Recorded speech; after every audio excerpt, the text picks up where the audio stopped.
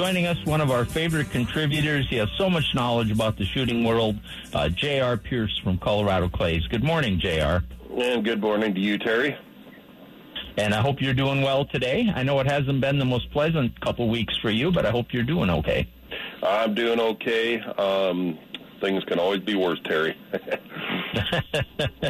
Yeah, you're talking to me, so how could it get much? Never mind. Yeah, don't tempt me. Hey, my friend, turkey season is right around the corner, and too many people are going to wait till the last minute.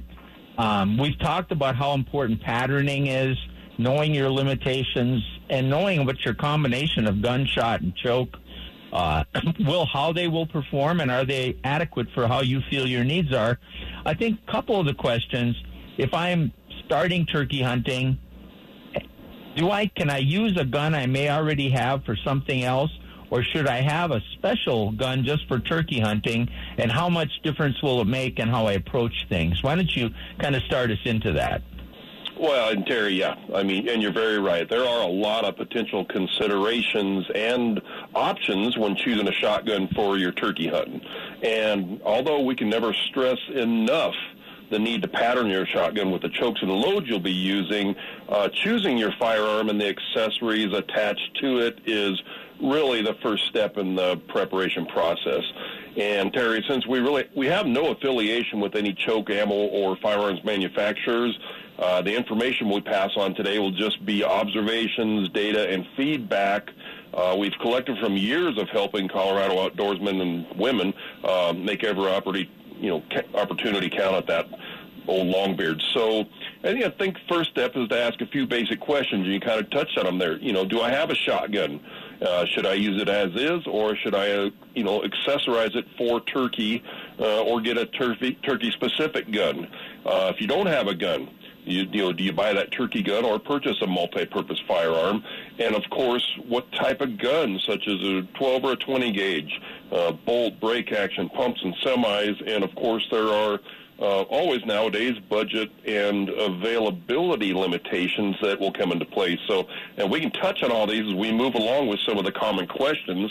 And I think probably one of the most common one is the one you touched on, Terry, which is if I have a shotgun and I use it for perhaps target shooting or hunting waterfowl, can I use that for turkey? Well, the question is absolutely yes. Bring it out, test it as it is, find out your effective range, and learn about that gun. But I would also say there are so many accessories that can be purchased nowadays that can increase your accuracy and your gun's usefulness in the field. And I think some of the most common ones, of course, are going to be your length of the barrel. That's one, and a lot of the most common guns nowadays, you can purchase barrels that are more user-friendly in the field. Being the shorter barrel, those barrels come tapped and can use the same loads and chokes as your other barrel lengths, but makes the gun more usable in the field. A lot of the other things that are going on nowadays is, of course, do I use just my standard sights, or should I get an aftermarket sight, perhaps a low-power scope or a red dot? And when I do that, what adjustments will I have to make to the gun to make sure that my point of aim and point of impact don't change? And, of course, there's many other considerations, Terry. Some of these guns nowadays, you can get different stocks with a pistol grip. A lot of people think that stabilizes the gun. Put slings on there, camouflage, much, much more. So doing the research on that stuff is definitely one of the first steps to make sure you have the gun set up, how you're going to use it in the field before we go out and pattern and test it. All right, so we go out and pattern and test it, and if I'm extremely happy with it, well, the number one thing you and I talk about all the time is let that pattern, if you're going to hunt with that gun the way it is, know your limitations so you're taking an ethical shot. Don't try shooting a bird at 50 yards if you can only pattern that really well at, say, 30 yards. You're going to have to take that into consideration and get good at judging distances. But what if I want to improve my distance with my existing gun? What can I add? Choke? Absolutely. The very first thing you're going to do is get a choke that is tight enough to hold a pattern at the maximum distance you're trying to achieve, in combination with the proper ammo. So consider, am I going to use lead ammunition versus some of the tungsten? Some of the tungsten is going to weigh a fair percentage more than the lead for that size, and therefore you can actually get the same energy with a smaller pellet, get more pellets, putting more pellets on target, and thus increasing your effective range and how many pellets you put on target. So all those considerations I strongly recommend, and we have been for years, Terry. If you want to have the best performance out of your gun at the maximum distance it is capable of, definitely invest in the aftermarket and turkey-specific choke tubes, and try out the turkey-specific hunting ammo, because we have noticed over the years that those perform the best when you find the right combination with your gun.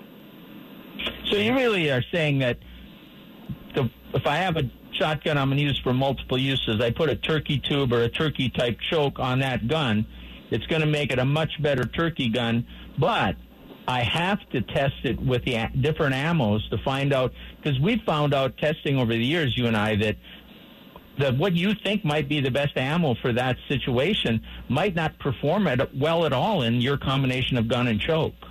Yeah, that's very true, Terry, and there are a lot of custom choke manufacturers out there. There are a lot of, on-the-shelf aftermarket chokes, and of course most of the manufacturers have their own versions as well, but there can be a very drastic difference in the patterning characteristics of those chokes on the same gun, and with even ammo being the same in all three. So we've done multiple tests with multiple chokes, multiple ammo, and they do not all perform the same. So it's really important to decide, am I going to just use the ammo that I have available or that I have chose, and the choke that I have, and like you said, you're going to have a limitation with that combination, whatever it may be. It may pattern very well, and it may not do what you thought. Sometimes one of the big considerations is definitely muzzle velocity. Speed works out sometimes, but oftentimes your best patterns are going to come with a slower load, and it's definitely more important to put more pellets on target than to have them be moving at a higher velocity. All right, now I'm going to just take a minute because I want to move on to something else, but if I'm looking to buy a turkey-specific gun, do you have a recommendation? Recommendations are going to be based on a few things, Terry. The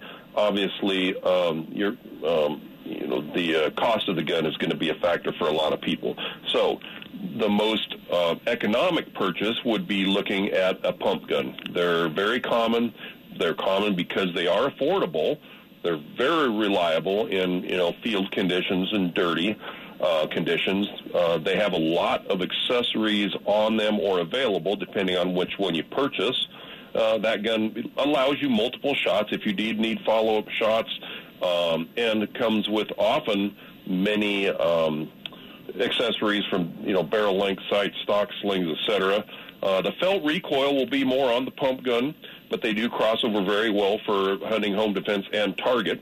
And, of course, the next one would be look into a semi-automatic, very common gun as well. They are a little more expensive, but in general they are reliable if you keep them clean. Plenty of accessories as well. They're good for multiple shots, which is good for if you needed a follow-up shot on other hunting situations. Considerations, of course, in the semi-automatic will be inertia versus gas guns. That'll affect felt recoil. They do tend to need cleaned a little more often than the pump-type gun or the brake gun. And last year, I said, looking at the brake guns, they're very common, they're very simple, thus very reliable, but they can be purchased in a turkey-specific gun as well with all the accessories you can get on the others. So my recommendation would be look at your budget and look at your potential other uses for the gun and start making decisions based on that. And finally, of course, I'll always talk fishing, and I will always talk patterning and shotgun efficiency. So if there's any questions we can help out with, certainly touch base with us. All right, real quick, you've got leagues starting. How is the status of that? Can people still get in your leagues?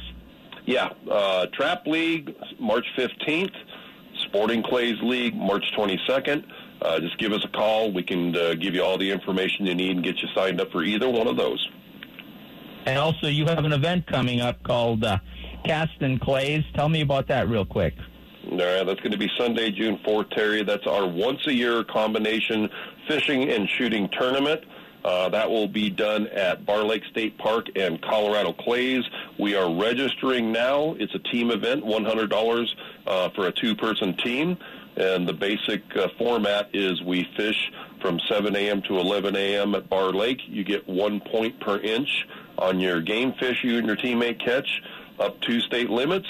Come to Colorado Clays, have a great lunch, go down and shoot 100 targets per team, 50 each, get 1 point per target, come back up to the tent, and then all of our great sponsors, Transwest, Bass Pro Shops, Cabela's, Ramos Law, we start giving away prizes and hand out trophies, gifts for categories in there. It's just a great day, and if you've never done it, you need to sign up. We are out of time. If people want to contact you, ColoradoClays.com, the best way, and we will talk to you in a couple weeks. Okay, thank you, Terry.